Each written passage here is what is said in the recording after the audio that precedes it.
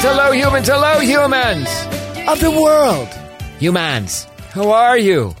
It's me, Ellie Krug, talking to you live from lovely AM 950 from the bunker in Eden Prairie, Minnesota. How are you? I am thrilled to be here on the next to last Saturday in October. I am here live, by the way. And so it's the next to last Saturday in October, and it is the last show, number 249, before I hit the 250th episode mark. I mean, really. LA 2.0 Radio, 250 episodes coming up. But unfortunately, with all that is going on in my life, I suspect I will not be able to do anything big for show number 250. But, you know, we'll see. Maybe next week we'll prove to bring something that will make that memorable. You know, today, as I said, you have me live where you can actually pick up the phone and call in. And here's the number, because I do love hearing from my listeners, all four of you. I mean, it'd be great if all four of you called in today. The number is 952-946-6205. Or, guess what? I've got the laptop open. Yes, I do. I've got it. I'm looking at it right now. You can email me. The email is Ellie, E-L-L-I-E, J, Krug, EllieJKrug at Gmail. So if you don't want to call, but you'd like to weigh in or offer something while I'm doing this show live, feel free to email me, okay? And, you know, after the show's over, if you want to email me, that's fine. I'd love to hear from you. We have a number of items on the agenda this morning, including a clip from California Congresswoman Katie Porter, a featured idealist that I had on the show. Well, I featured her back in April of 2021. We'll get to her in a little bit. But let's begin with this morning's prompt and the Time magazine piece that spurred it. The Time article is titled, quote, "The U.S. is heading toward a second civil war, period. Here is how we avoid it," unquote. And it's as I said, Time magazine piece came out on October 20th. The author is Peter Coleman, who is a professor of psychology and education at Columbia. And he's also the founding partner of Starts With Us, a movement to overcome extreme cultural and political divisions in America. I'm reading that, of course. The piece begins with this short story, so bear with me. It's not all that long, but Peter Coleman writes, this is how the piece begins. Quote, "Early this summer, I emailed a neighbor of mine, who we'll call David, and asked him to go for a walk with me in the park. Although we had lived in the same building on the Upper West Side of Manhattan for more than a decade, we had previously only shared pleasantries with one another in the elevator. But this neighbor's political views diametrically opposed my own. Given the dire, toxic, runaway path to civil war our nation is currently on, and as a professed conflict mediator, bipartisan bridge builder, and depolarization pundit, I felt it incumbent on me to reach out and try my best to walk my talk. My spouse also talked me into doing it." And then David goes on, okay, he goes on to relate that the person that he spoke to, Coleman, Peter Coleman is the author, he goes on to say that the person that he spoke to, this David, okay, I'm sure that's a pseudonym, was not just a Republican, but a Trump Republican. And as the story relates, they took their walk. And as they did that, they started talking generally about some things, you know, a little bit about their story, about finding out where David was from, and a little bit about Coleman's story. And then they came to discover that they had a commonality around religion. And that seemed to, you know, in some way turn David a little bit more favorable towards Coleman. Coleman asked how David had come to support Trump. And in turn, he heard that David viewed Trump as the fixer for all problems that Barack Obama had created, that Trump had reversed America's backward sliding in the world. Coleman writes about how he had to repeatedly bite his tongue and simply retort, "I see," as David went on and on.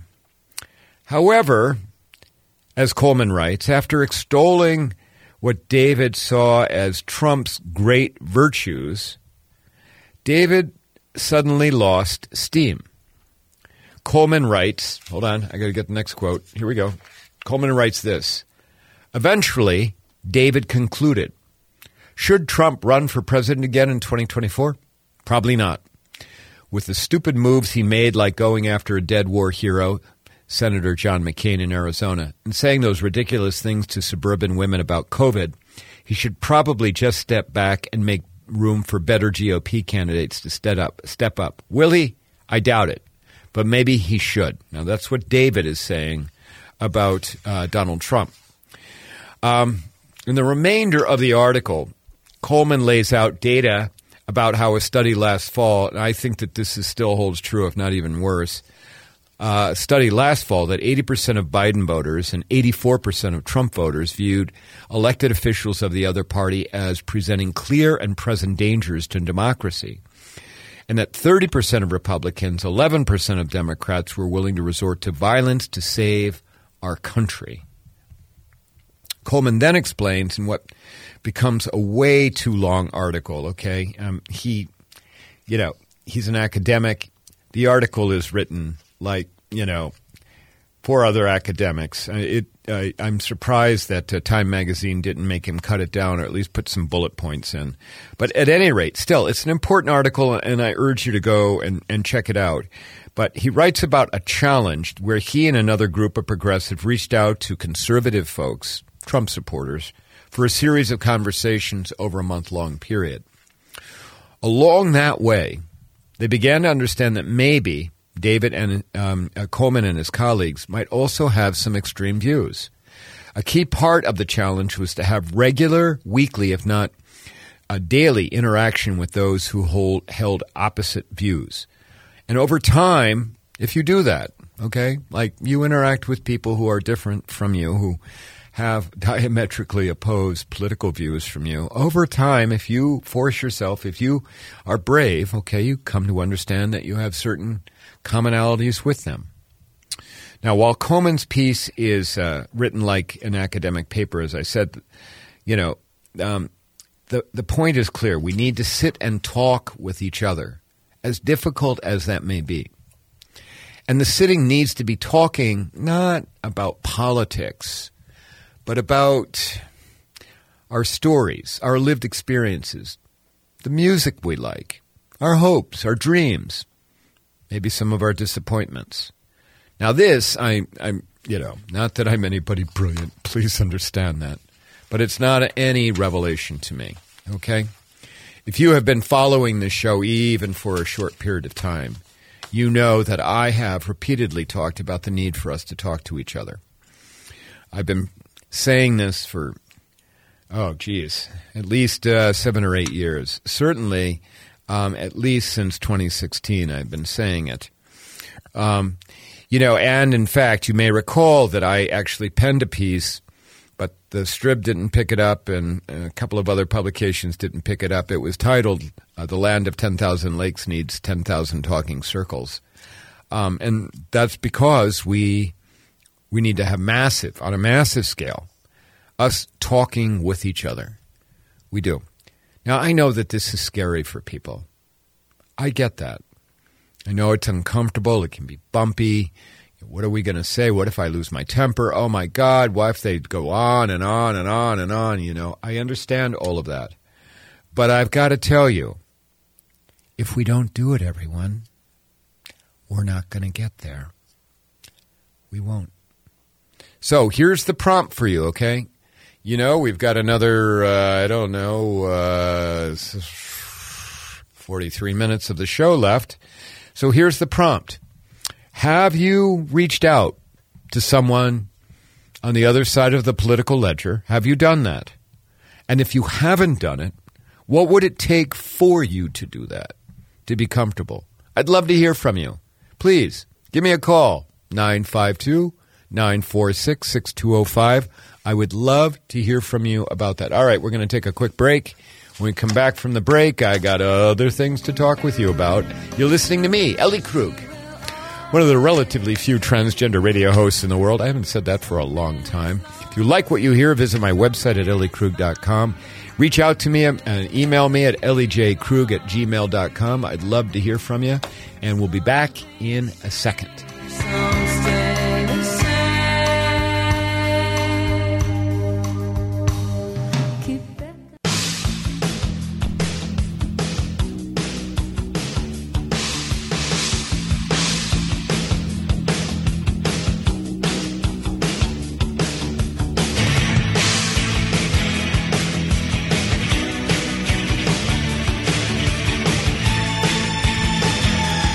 And we're back.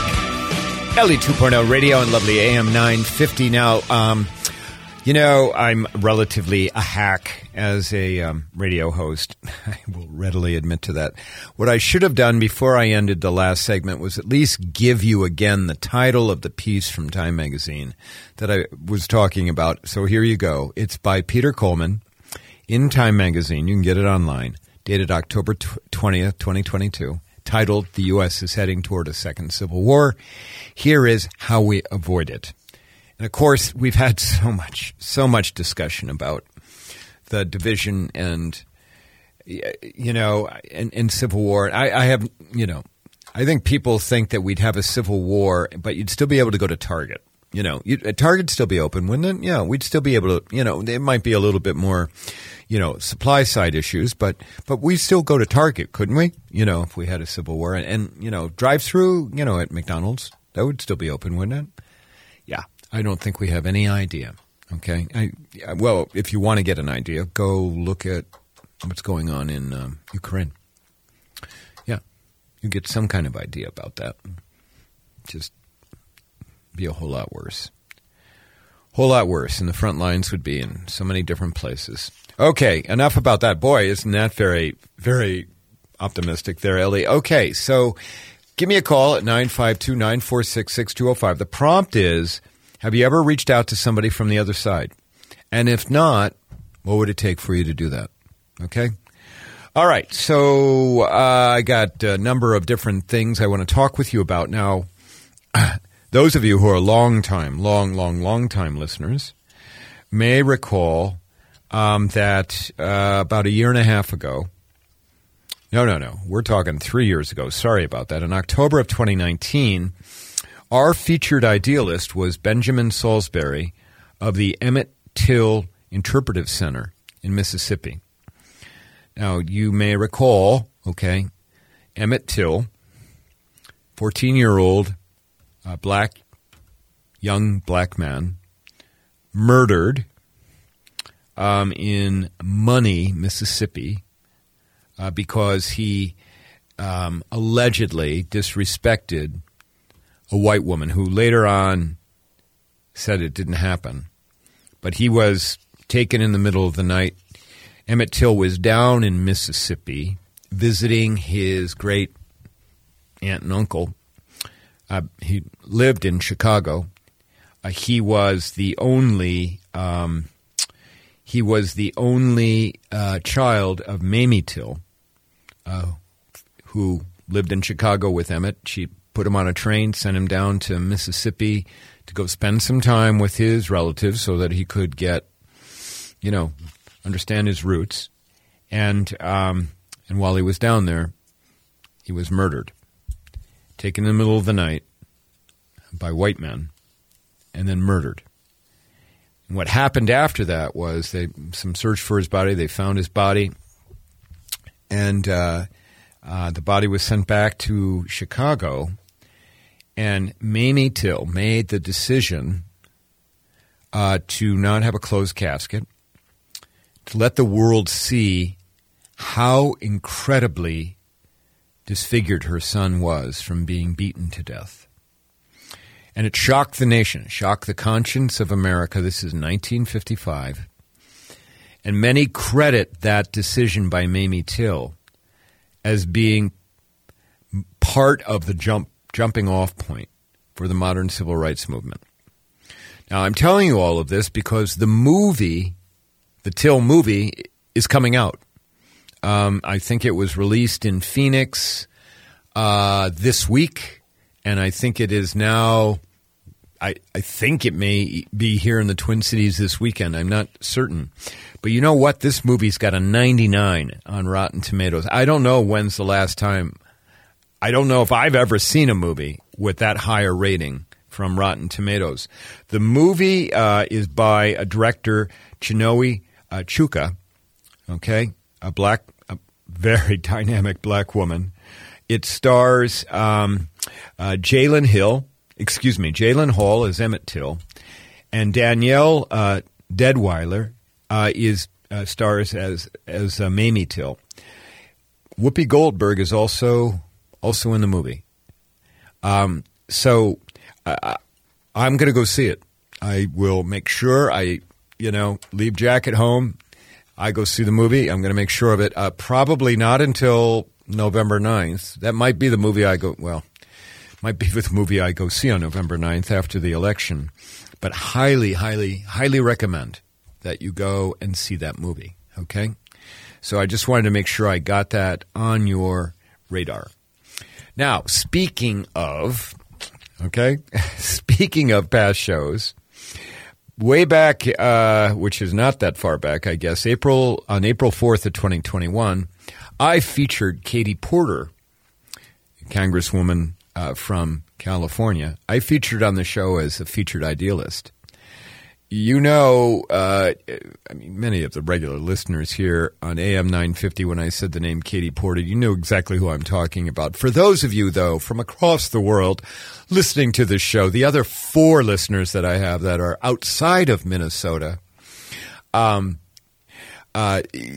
you don't know who Katie Porter is, she's the Congresswoman, black hair, pretty straight talking, who's got the whiteboards in congressional hearings, where she's writing on whiteboards, getting people to agree to things. Well, this week, she was back at it with, she didn't have any whiteboard where she was writing. It was all printed out already, but it was a series of graphs showing essentially how inflation is fueled by corporate profits. She was speaking with economist Mike Konzel, probably, the director of microeconomic analysis at the Roosevelt Institute, who, trust me, was readily agreeing with everything that Katie Porter said. Patrick, my great producer here, is going to play a clip, and I'll talk to you on the other end of it. Now, even though you don't have the visual, I think you're going to be able to follow this if you haven't seen it already on Twitter or YouTube. Okay, Patrick, go ahead and play the clip, please. According to this chart, what is the biggest driver of inflation during the pandemic? The blue is the dark blue is the recent period. It would be corporate profits. And what is that percentage? It is 54%, and that number does stay that level of high if you update that number to more recent numbers as well. So over half of the increased prices people are paying are coming from increases in corporate profits. Yes, the unit price index is reflected in corporate profits as opposed to other costs. And how does that compare to historically, to other periods of inflation or over other periods of economic time? As reflected there and in other analysis, it is significantly higher in this recovery. 11.5%. And what is it today? 53%. So I want to make sure everyone in America understands this chart. What is a unit labor cost? The cost, wages and an associated work cost. So we could just wages. What is a non-labor input cost? A variety of things, including maintenance and investments. Okay, so I have to buy the stuff to make the widget. I have to have a factory. I have to keep the lights on. I have to hire someone to make the widget. That's this stuff. And this is what I add on top. You know, I mean, she just kind of lays it out. And we're all going to the grocery store, right? I mean, I can't believe how things have gotten so much more expensive in such a short period of time. And now I'm not saying that to you to drive you over to the other side of the Republican ledger because, remember, a unifier divider. But it's not like the Republicans are going to do something to bring down inflation. I mean, what they're going to do is do what helps with even greater corporate profits. So, but Katie Porter, you got to love her. You know, you got to, I mean, just lays it out, tells us what's happening. And, you know, I know that we live in a world, it's a capitalist society. I've been a capitalist. I have employed people before to pay them, you know, good wages, but to make money for me, I've done that. Yep, I have. And I understand about capitalism. I do. But on the other hand, my God, it's been piling on. That's what it is. It's a piling on process. You know, Joe Schmo's raising their price a little bit. Well, we're going to raise ours a little bit more than a little bit, you know, and we'll just claim, you know, it's supply costs. Oh, my God, they're going up through the roof. But as Porter is demonstrating, the main driver here right now of inflation is corporate profits, like excess corporate profits. Everybody needs to make a profit. I'm a big favor of that, okay? I'm not here to tell anybody you run a business, you should just break even, okay? I'm not here to tell you that. But I'm also here to tell you, you know, don't pile on. Don't pile on. Okay, well, I just had to play that Katie Porter clip because I just thought it was incredibly brilliant. All right, we're going to take another break, and when we come back from this break, I'm going to talk with you, probably about a happy story, and then we'll talk a little bit about another happy story, okay? All right, you're listening to me, Ellie Krug. Love to hear from you, 952-946-6205. Remember the prompts out there. Have you ever talked to anybody on the other side? What would it take to get you to do it, okay? We'll be back on AM 950 in a second. I look to you and I see nothing.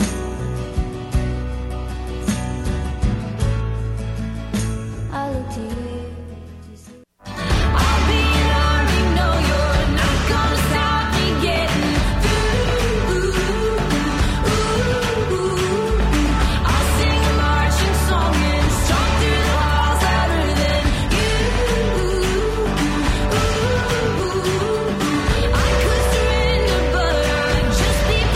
I'm back. Ellie Krug on Ellie 2.0 Radio on lovely AM 950. Hi. Hello there. How are you? In my best and sexiest radio voice, how are you? See, I can do that. I can. But I don't. Yeah. Oh, boy. Am I making you laugh at least? Okay, now remember, I've got a prompt out there. I start off the show talking about the need to talk to those who are on the other side. Have you done that? And if not, what would it take to get you to do that? Give me a call at 952-946-6205. In the meantime, between now and the four of you, my regular listeners who are going to call in, let me share happy stories with you. Why don't we do that for the rest of the show? Okay? Why don't we, one that's happy probably for everybody and the two that kind of happy for Ellie Krug. So, happy story number one for everyone. You all know, although I don't harp on it, I hope too much, I am running for the school board for the Eastern Carver County Schools, District 112 School Board. And trust me, I'm very much looking forward to November 8th. As soon as this show's over, I'm going to go door knocking, okay? Tomorrow, another beautiful day. It's a beautiful day in Minnesota today. Beautiful, beautiful day. Great day to ride your bike. I'll be door knocking. Tomorrow, another beautiful day. I'll be door knocking. Can't wait till November 8th comes, all right? But District 112, Eastern Carver County Schools. I'm telling you about this, not for Ellie Krug. I'm telling you about this because I don't know if you caught it, but over this week, there was a football game between the Chanhassen Storm, which is a school, Chanhassen, and its high schools within District 112. They were playing the Bloomington Jefferson High School.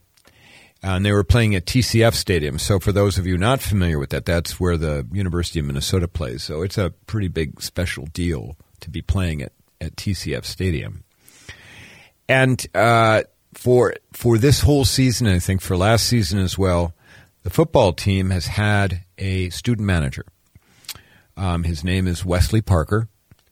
He has some challenges, but he just apparently totally loved by the football team. And earlier this year, as the coach and the quarterback were making their plans for the season, how they were going to pull it out, the quarterback, not the coach, the quarterback said, I want to make sure that Wesley scores a touchdown this year. So this week, as Chan was playing Bloomington, okay, and with the help, of course, of the Bloomington team, Wesley Parker got all suited up in a uniform and a helmet. And the ball was hiked to him by the quarterback. And Wesley, I think they started out at the 15-yard line, maybe it was the 20-yard line. But Wesley ran. He ran. Chan, players blocked. The Bloomington players put up, a defense. But Wesley ran and scored a touchdown. And the whole Chanhassen football team came out and just rejoiced with Wesley, and you could tell that the Bloomington players were also very touched by what happened. Now, I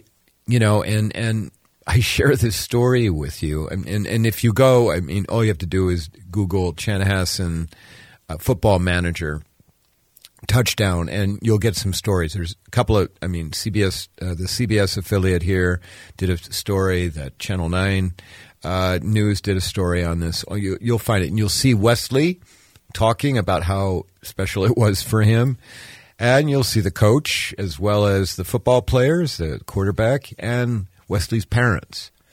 And I'm sharing this story with you because I saw this on Twitter, and I wrote back, humans have good hearts. I did. We do. Remember, I'm going to say it again. Regular listeners, you know exactly what I'm going to say. 98% of all humans have good, empathetic hearts. We do. 2% totally challenged. But the other 98% of us do. And when we're given pathways on how to exercise our empathetic hearts, we will show up in droves. We will. And getting Wesley, putting Wesley in a position where he can score a touchdown, pretty big deal for Wesley, pretty big deal for the team. As one of the newscasters remarked, probably something that the team members will never, ever forget, nor Wesley. So, and I'm thrilled and proud that this was District 112. Yep, it would be incredible to be able to represent them as a school board member, but we'll see what the voters decide. Early voting's going on right now. Probably find out that quite a bit today as I door knock. All right. Now, that was a happy story for all of you. Let me give you a happy story for me. So this week, happy story 1 of 2 for me. This week, I flew to San Francisco. I got on a plane around 11 o'clock in the morning, got to San Francisco at 1 o'clock San Francisco time, 3 o'clock Minnesota time. And the next day on Wednesday, so I flew out on Tuesday. On Wednesday morning, I spoke to a law firm and its clients. I did my signature gray area thinking human inclusivity talk, which was well received. And I'll get back to what my return trip. But when I got to San Francisco, I went early because, among other things, I wanted to make sure I could go visit a museum in San Francisco. I love museums. I love art. Don't ask me a whole lot about a whole lot of artists, but I have my favorites. I absolutely do. Don't get me started, about Edward Hopper. Don't get me started.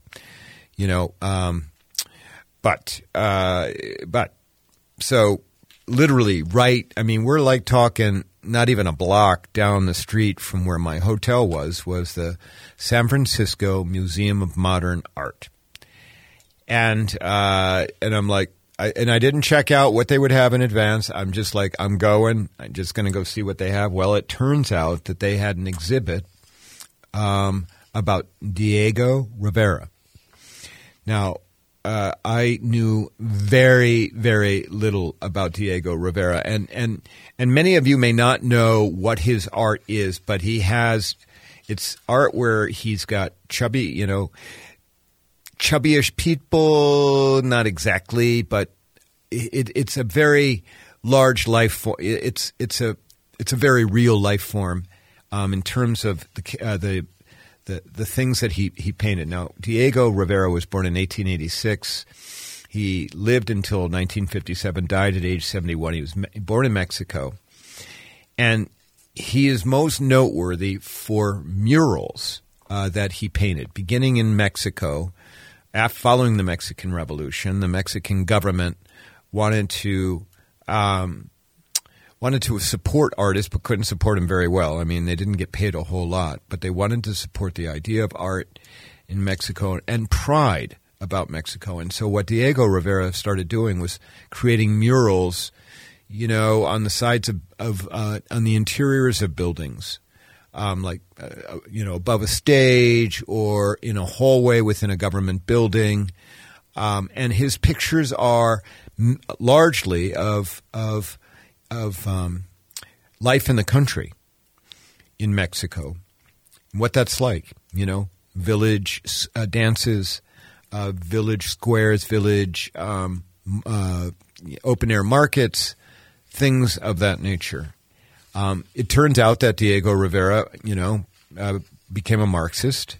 In fact, he and his wife hosted Leon Trotsky and his wife in Mexico City when Diego Rivera was residing there.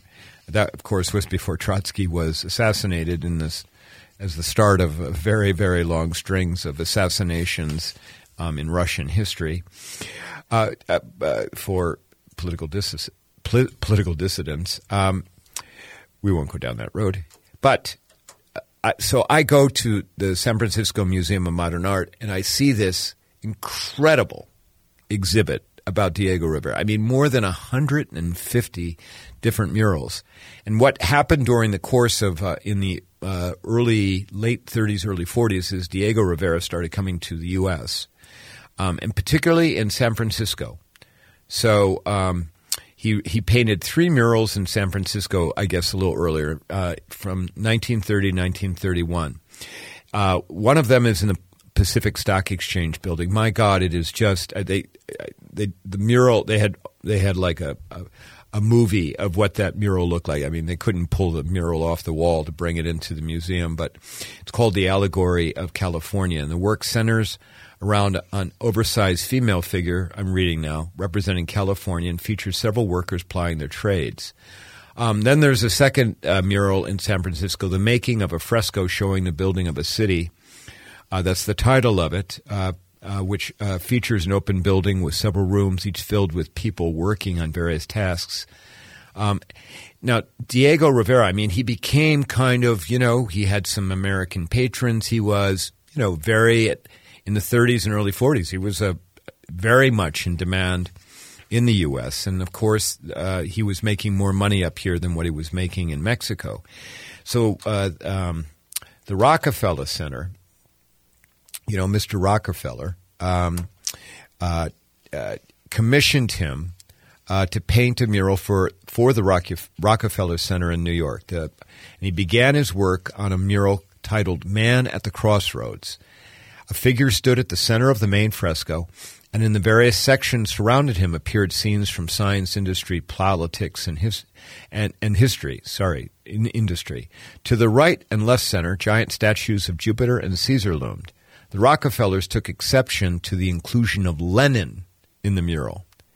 And when Rivera refused to remove Lenin from the mural, Rockefellers canceled the work and had the mural destroyed. However, Diego Rivera had taken pictures of that mural, and he then went and created a similar mural in the Palace of Fine Arts in Mexico City. So I tell you about this about Diego Rivera, in part maybe because, like me, you didn't know who he was. I mean, I had an idea about him, but I did not know the extent of his influence. But I've got to tell you, he was a man of the people, trying to show the world what hard-working people were like. And he did not believe in capitalism. He did not. He did believe in communism, okay? I mean, in that sense, I think he was idealistic about trying to change the world. But he's somebody who stuck to his guns. He did.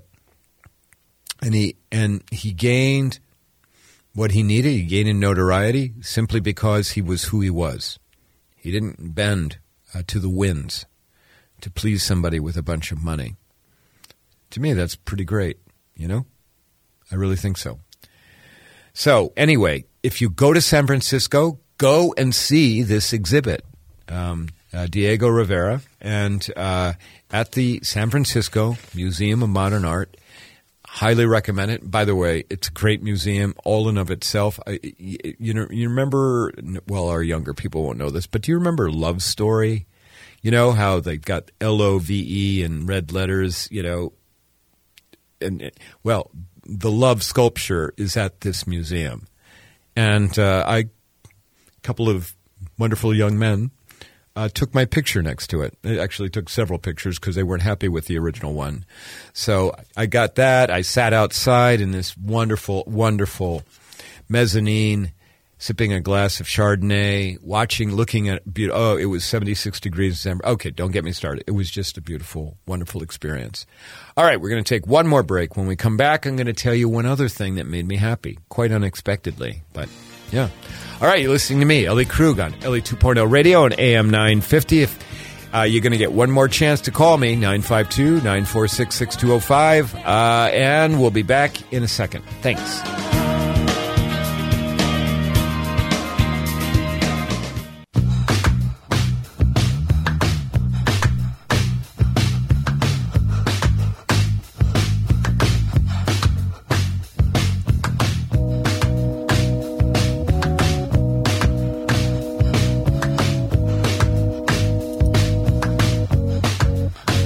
We're back. Ellie 2.0 Radio. Okay.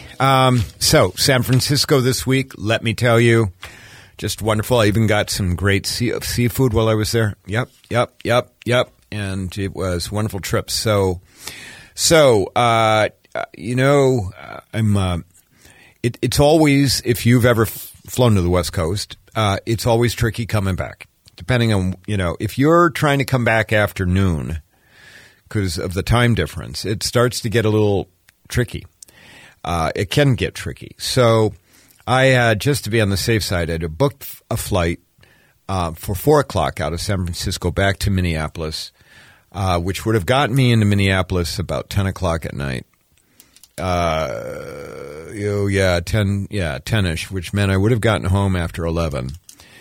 But I knew there was an earlier flight that was leaving at 1 o'clock, and but I didn't think I was going to make it with the way the training went and when I was leaving. And well, it turns out I got to the airport, got through security. I get to the airport.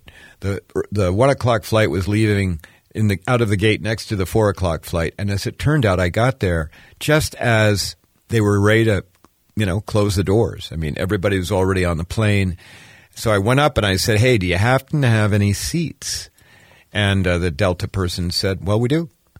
And so she said, going to be a middle seat. I'm like, well, okay, all right, because it was going to get me home at, I would have been home at 6:30, 6:45 instead of 11:15. Get on the plane, sit next to a woman. It's the next to back exit row. So the woman that had the window seat actually had nothing in front of her all the way to the exit door. And so, but me, I'm you may not know this, but I'm an introvert, and particularly after I've done a training, after I've done all that work, I just kind of want to like decompress. So I put in my headphones, I read usually The Atlantic, and I'd kind of just chill out. well, we're an hour and a half into what is a 4-hour flight. And, it's time to come by with, if you want to get something to drink. And so I pull the earbuds out, and I'm like, yeah, I'd like to have a Chardonnay. And the woman next to me, who had been quiet the entire time, doing her own thing, just piped up. She said, I'll buy that for you. And I said, excuse me? And she said, I've got extra drink tickets. I travel a lot. I'll buy that for you. And I was blown away. I was flabbergasted. She bought her own drink as well. And so for the remaining 2.5 hours of that flight, all we did was talk. And I'm not a big fan of, like I said, talking on the plane, but it seemed like the right thing to do. And then it just kind of took on a life of its own. Well, I found out, she lives in the Twin Cities. She's a dog person like I am. She, lives alone, found out some other things. She involved with a company. She actually does training like I do training, but she does training not for sales. I do training for helping humans get along with each other better. But it was a lovely, incredible conversation. It was. We even got another round of drinks, which I bought at that point. Not like we're having this huge party on Delta, trust me. But it was a reminder to me that you can, never tell the story about anybody simply by looking at them. And I just was so touched that she would do this. And then we've emailed now since we're back about trying to get our pups together, and and me meeting some people in her life, and I just so incredibly thankful that she did that. Had she not, I'm sure we wouldn't have communicated. I mean, it would have been a nice, hi, how are you, at the end of the flight, as we're getting our stuff ready to get off. But I just, I'm very thankful. And it reminded me about the power of, kindness, and how one person's kindness can act to create connections, and how those connections can make you feel not so alone. See how that works? Okay. Well, anyway, I wanted to share that with you because that's a happy Ellie Krug story. All right. Well, listen, we've got another show done. Okay. This was show number 249, all in the can. Big thanks to my producer, Patrick. Patrick, you always do great, and I really appreciate it. And to you, my listeners, we didn't hear from you today, but that's okay. The four of you are busy. I know it's a beautiful day, so don't worry about it. We'll catch you some other time. But between now and when you hear my voice next, will you do me a favor? Will you go out, do something kind for another human, and in your own way, make the world better? Will you do that? I'd appreciate it. All right. Take care. Talk to you next week. Thanks so very much. Ellie Krug, all out. Bye.